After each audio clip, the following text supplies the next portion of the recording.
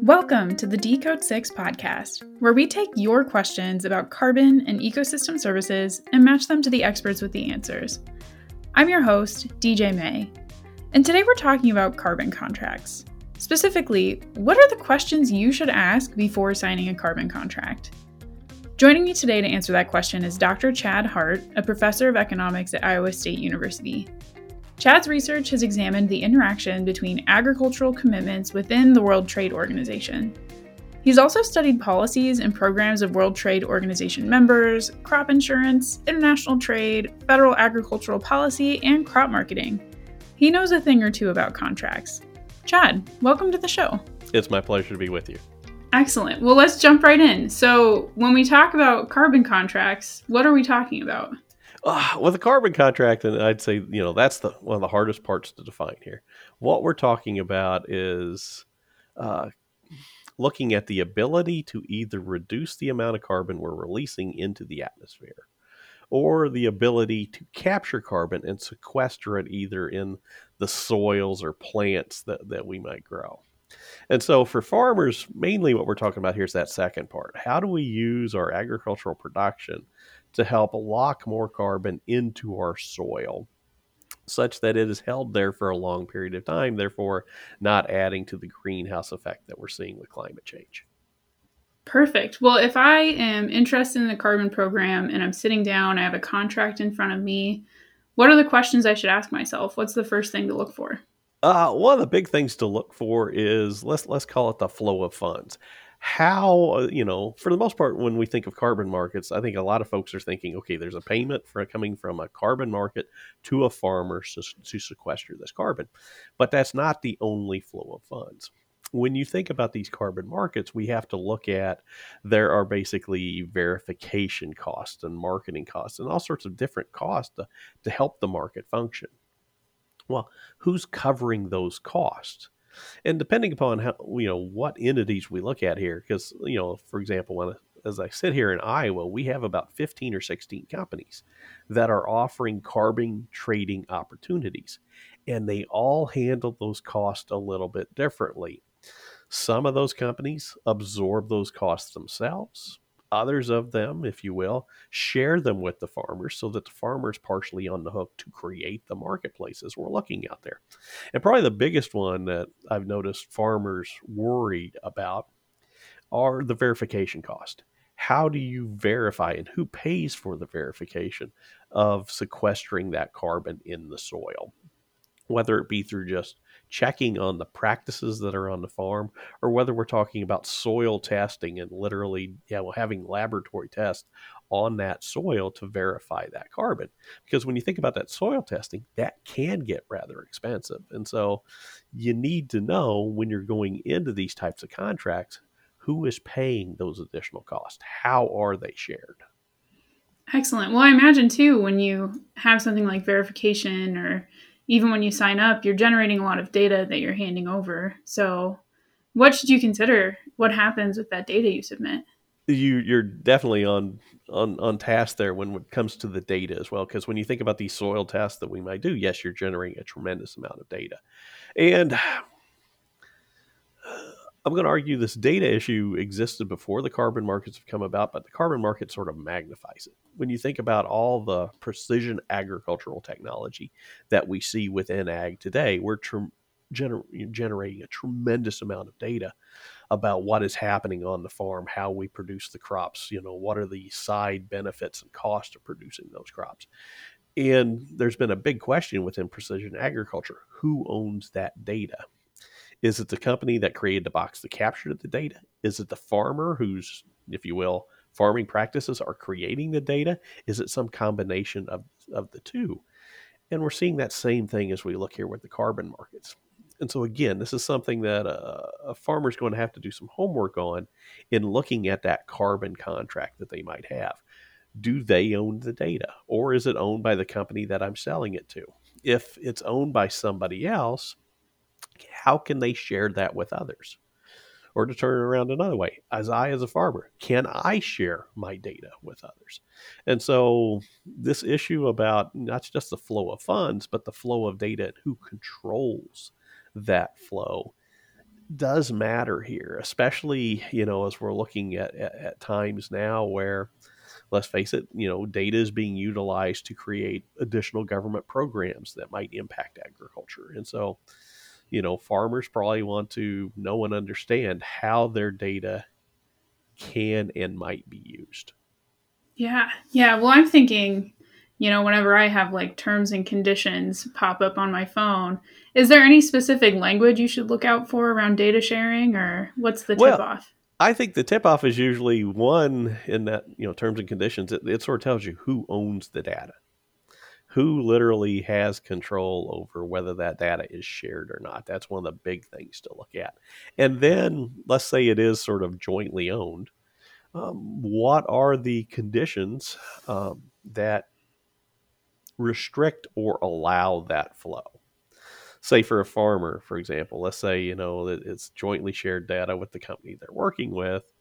What do they have to do in order to share that data with like their, agronomist or their crop insurance agent so that they might qualify for certain discounts or something like that? Those are I would say the transactional cost you want to look at here in terms of, is it just me signing a piece of paper saying I want to share this, or is there a fee to that? How can I set that up? Perfect. Well, what else should you consider? Well, I think when we're looking here as well, we've got to think about, let's call it the future developments as we're looking at these carbon markets. Like I say, we're at the beginning stages here now, and I think we're going to see interest not only from private companies trying to set up carbon transactions, but we're also going to see some government programs that are directed this way as well, especially sort of the continuation of the Paris Climate Accords and things such as that. We have seen an interest under President Biden's administration to set up some sort of carbon market or carbon systems within USDA. And so I think farmers also have to be cognizant of thinking, how does this opportunity affect my potential to participate in future opportunities down the line? If I sell my carbon today and it's sort of locked up for the next 10 years, does that preclude me from joining in, possibly new government programs during that time? Or do I have the flexibility built within this contract that says we can sort of stack, if you want to think of it this way, that I can participate in what I'm doing now, but then also participate in new and upcoming programs that might come down the line over the next few years? Yeah, I know I've heard people talk about just sort of this divide between maybe public and private programs and what happens if you sign up for a private program now and maybe then it turns into a government program later. Yeah, there's a lot of concern. I say, especially for farmers, they're worried that if I sell it voluntarily now, and then there's a possibility of maybe there's some mandatory programs that come down the line.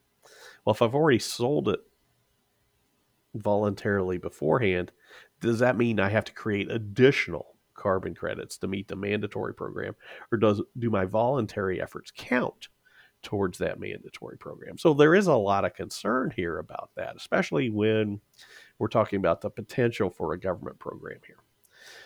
I would say, for the most part, though, what we've seen is when the government does tend to get involved, they do try to make sure that farmers aren't being held to a, let's call it a double standard, meaning that, okay, if you voluntarily made these moves in the past, we're not going to require something additional from you because you've already been ahead of the curve. You've already made a move that we were looking for anyway. And so I understand the concern. At the same time, too, I think I'm less worried about it, one, from a government standpoint, and two, in that most of the contracts that I have seen do sort of lend themselves to saying, hey, if there is a government program here, our credits will play well within any future government program.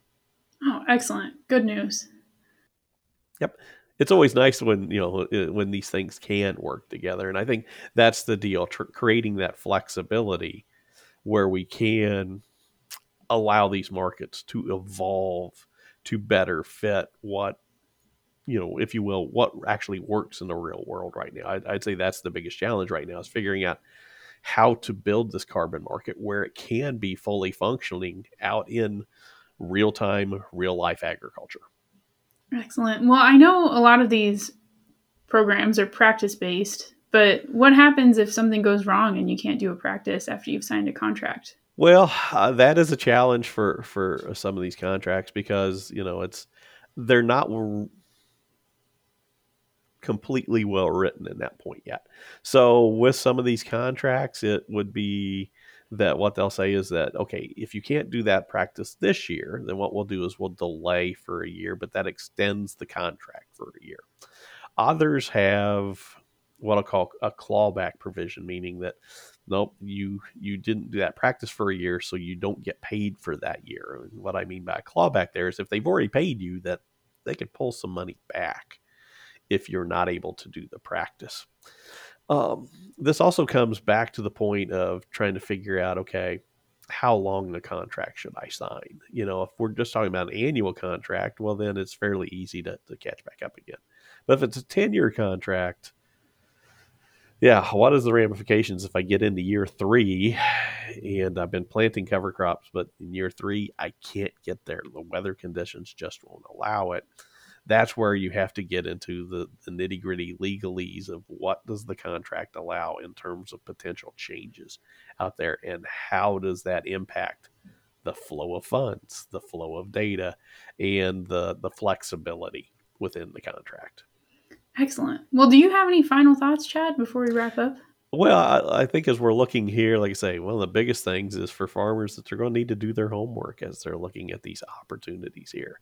It's not just like marketing corn or soybeans or wheat where we're jumping into a market, we know the price and we know what we're delivering. Here it's more amorphous, if you will, in that you're signing a legal document to do some things that are creating practice changes on your farm, and that can have some long-term ramifications. So I need to make sure that I understand what those are and that I'm comfortable in making those guarantees, not only for this year, but for potentially years to come. Excellent. Well, just to summarize, make sure you consider the flow of funds. Take a look at what happens with any data that you submit. Make sure you know what the penalties are, if there are any changes on your farm. And finally, think about how the carbon opportunities you're taking today will impact your choices down the line. Tell me if I missed anything. Nope, I think we're good there. Excellent. Well, thank you so much, Chad. I really appreciate it. It's been my pleasure. If you want more information about carbon contracts and economics, check out the show notes. And if you're curious about carbon and ecosystem services, come visit us at decode6.org to learn more.